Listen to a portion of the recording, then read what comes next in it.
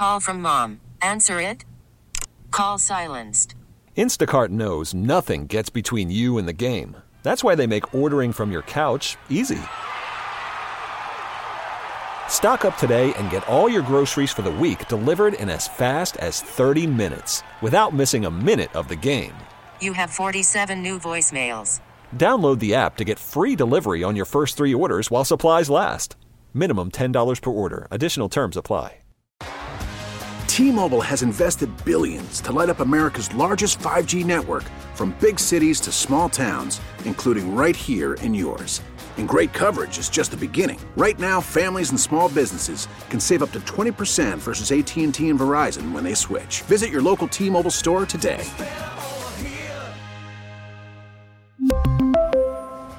Plan savings with 3 lines of T-Mobile Essentials versus comparable available plans. Plan features and taxes and fees may vary. Driving recklessly can always have consequences, but those consequences are amplified when doing it through a work zone. It can lead to fines, prison time, injuries for you and the workers, and sometimes even death. Well, it's devastating. He was engaged, and so you miss out on the wedding and possibly, him having kids. So it hurts all the time. It hurts every day. What can be done to increase work zone awareness and potentially save lives in Michigan? I'm Brian Fisher, and this is the Daily J. This week is National Work Zone Awareness Week, a week dedicated to raising awareness of the need for more caution when driving through work zones in order to decrease fatalities and injuries. Because, unfortunately, reckless work zone driving is all too common. It happens all the time. The state hasn't done it as much lately, ever since the CA Hall guy got killed out on I-75 at 94. The state finally quit trying to make us do as much at night, but we used to do a lot of shifts at night. When you're doing that, especially later on in the evening, you get a lot of the drunks come through, and that's when things would get dangerous. In fact, that guy got killed by a drunk.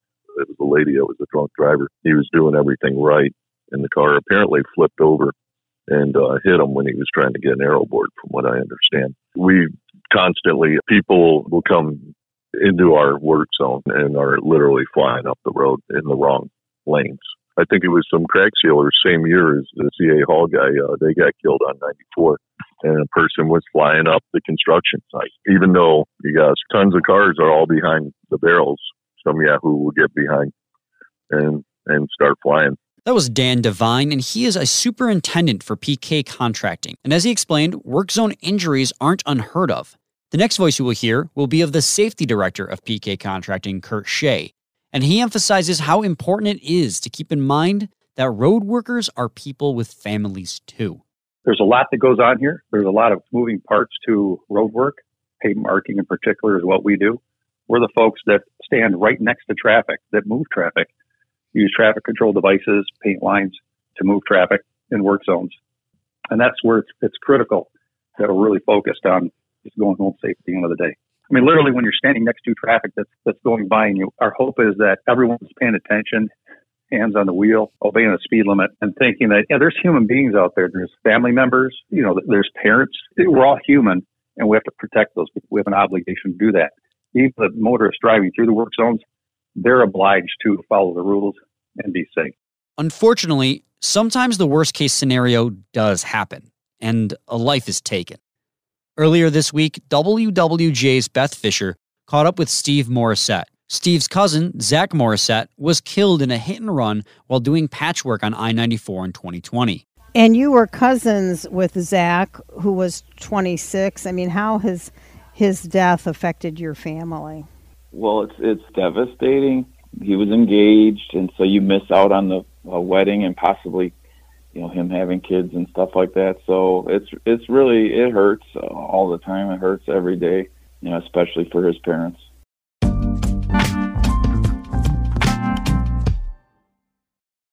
So why are people driving so recklessly in work zones? According to Steve, it's about speed and distraction. Well, most work zone crashes are caused by unattentive or distracted drivers.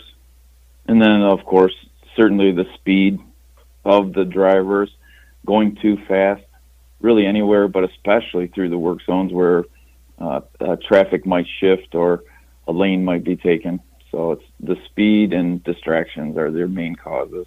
Steve's belief that distraction and speed are the main factors that lead to roadwork injuries isn't unfounded.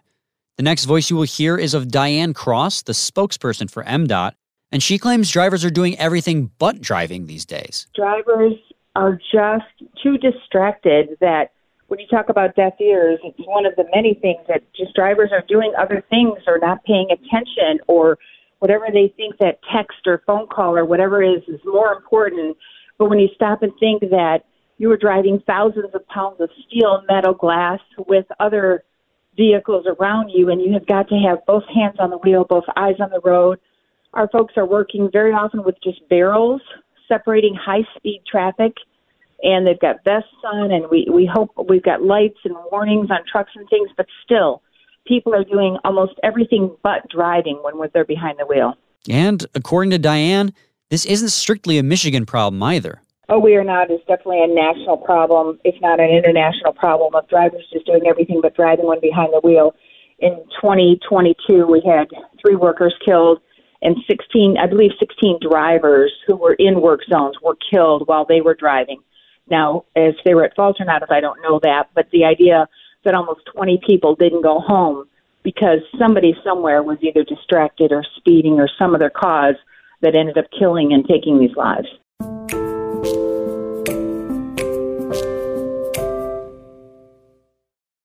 As crazy as it may sound to speed or be on your phone in an area where workers are present and the lanes have been narrowed, it's even crazier to hear that sometimes these actions might be taken deliberately by drivers. Back to Dan. I was out on 96 and we needed to take a lane and only 2 lanes are open, and that 96 project is traffic's backed up. There was a truck, he purposely gave space between him and the car in front of him, and then when he got near us, he floored it and hit every barrel. I would say about 8 to 10 barrels with his car, throwing the barrels at us just to show his sign of disgust. It's not fun getting hit by a barrel. Why does it seem as if road workers become villainized almost by the people in the traffic when you're literally being paid to do the thing that people want done the most, which is fix the damn roads, right? Right, yeah. Well, they yell at us to get to work, and then when we get on the road, they tell us to get off the road. It's a thankless job. We understand people, they're stuck in traffic.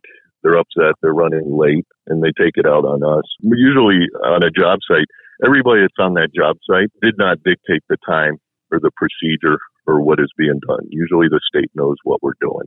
And in fact, they tell us when we can do it and how we can do it. While raising awareness will help curb the injuries and fatalities in work zones, what is the state of Michigan doing to actively protect workers and even drivers in these areas?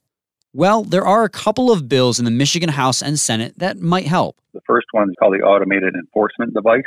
So what this device does, it's a camera system. If a person is doing 10 miles an hour over in the speed limit, it'll take a picture of the license plate. That driver will receive a citation in the mail. And the first citation, the first violation, it's a warning. The second violation is a $150 fine. And the third violation is $300, again, with no points. It's after 2 years with no further violation, it resets back to 0. So it helps a positive impact on safety through modifying driver behavior. Other states, I think Maryland right now, they've experienced a 80% decrease in speeding violations. The second go-round for the second repeat violation, those happen about 11% of the time. So from our perspective, it's a real helpful tool based on the stats and just basing on thinking of it that will help improve compliance in work zones for speed. The other proposed legislation would require all work zones to have a concrete barrier wall. But Kurt isn't 100% sold on that one yet. Well, I haven't read and studied the entire bill in detail. I would support it in concept as positive protection. I mean, you're separating the motorists from workers. It helps work zone safety and helps overall roadway safety. But I'm not so convinced that it's appropriate in every single instance. So requiring concrete barrier wall for any night work, this is for night work activity, as I understand it. It doesn't seem that it's practical or will have the intended improvement in safety as expected. There's so many different work zones, different jobs that have different designs, different requirements. And while barrier wall is helpful, it seems like it's not a one-size-fits-all approach that could be beneficial for everything. So in a nutshell, it seems like there needs to be more discussion to see if the language can be refined, maximize the safety value on that. Road construction isn't fun to sit through. I don't think anyone's going to deny that. But I would imagine death or prison time is a lot less fun. So slow down, put that phone on silent, and keep your eyes peeled for workers. That way, everyone can make it home safe. Thanks to Dan Devine, Kurt Shea, Diana Cross, and Steve Morissette for lending their expertise to this episode. Also, shout out to WWJ's Beth Fisher and Greg Bowman, as well as PK's Troy Nelson for their help in this one. And as always, this episode wouldn't be possible without WWJ's digital team. Check out WWJNewsRadio.com for their top local news stories on demand 24/7. Make sure you don't miss out on new episodes of The Daily J by subscribing using the Odyssey app or get it wherever you get your podcasts. I'm Brian Fisher, and this is The Daily J. Thanks for listening.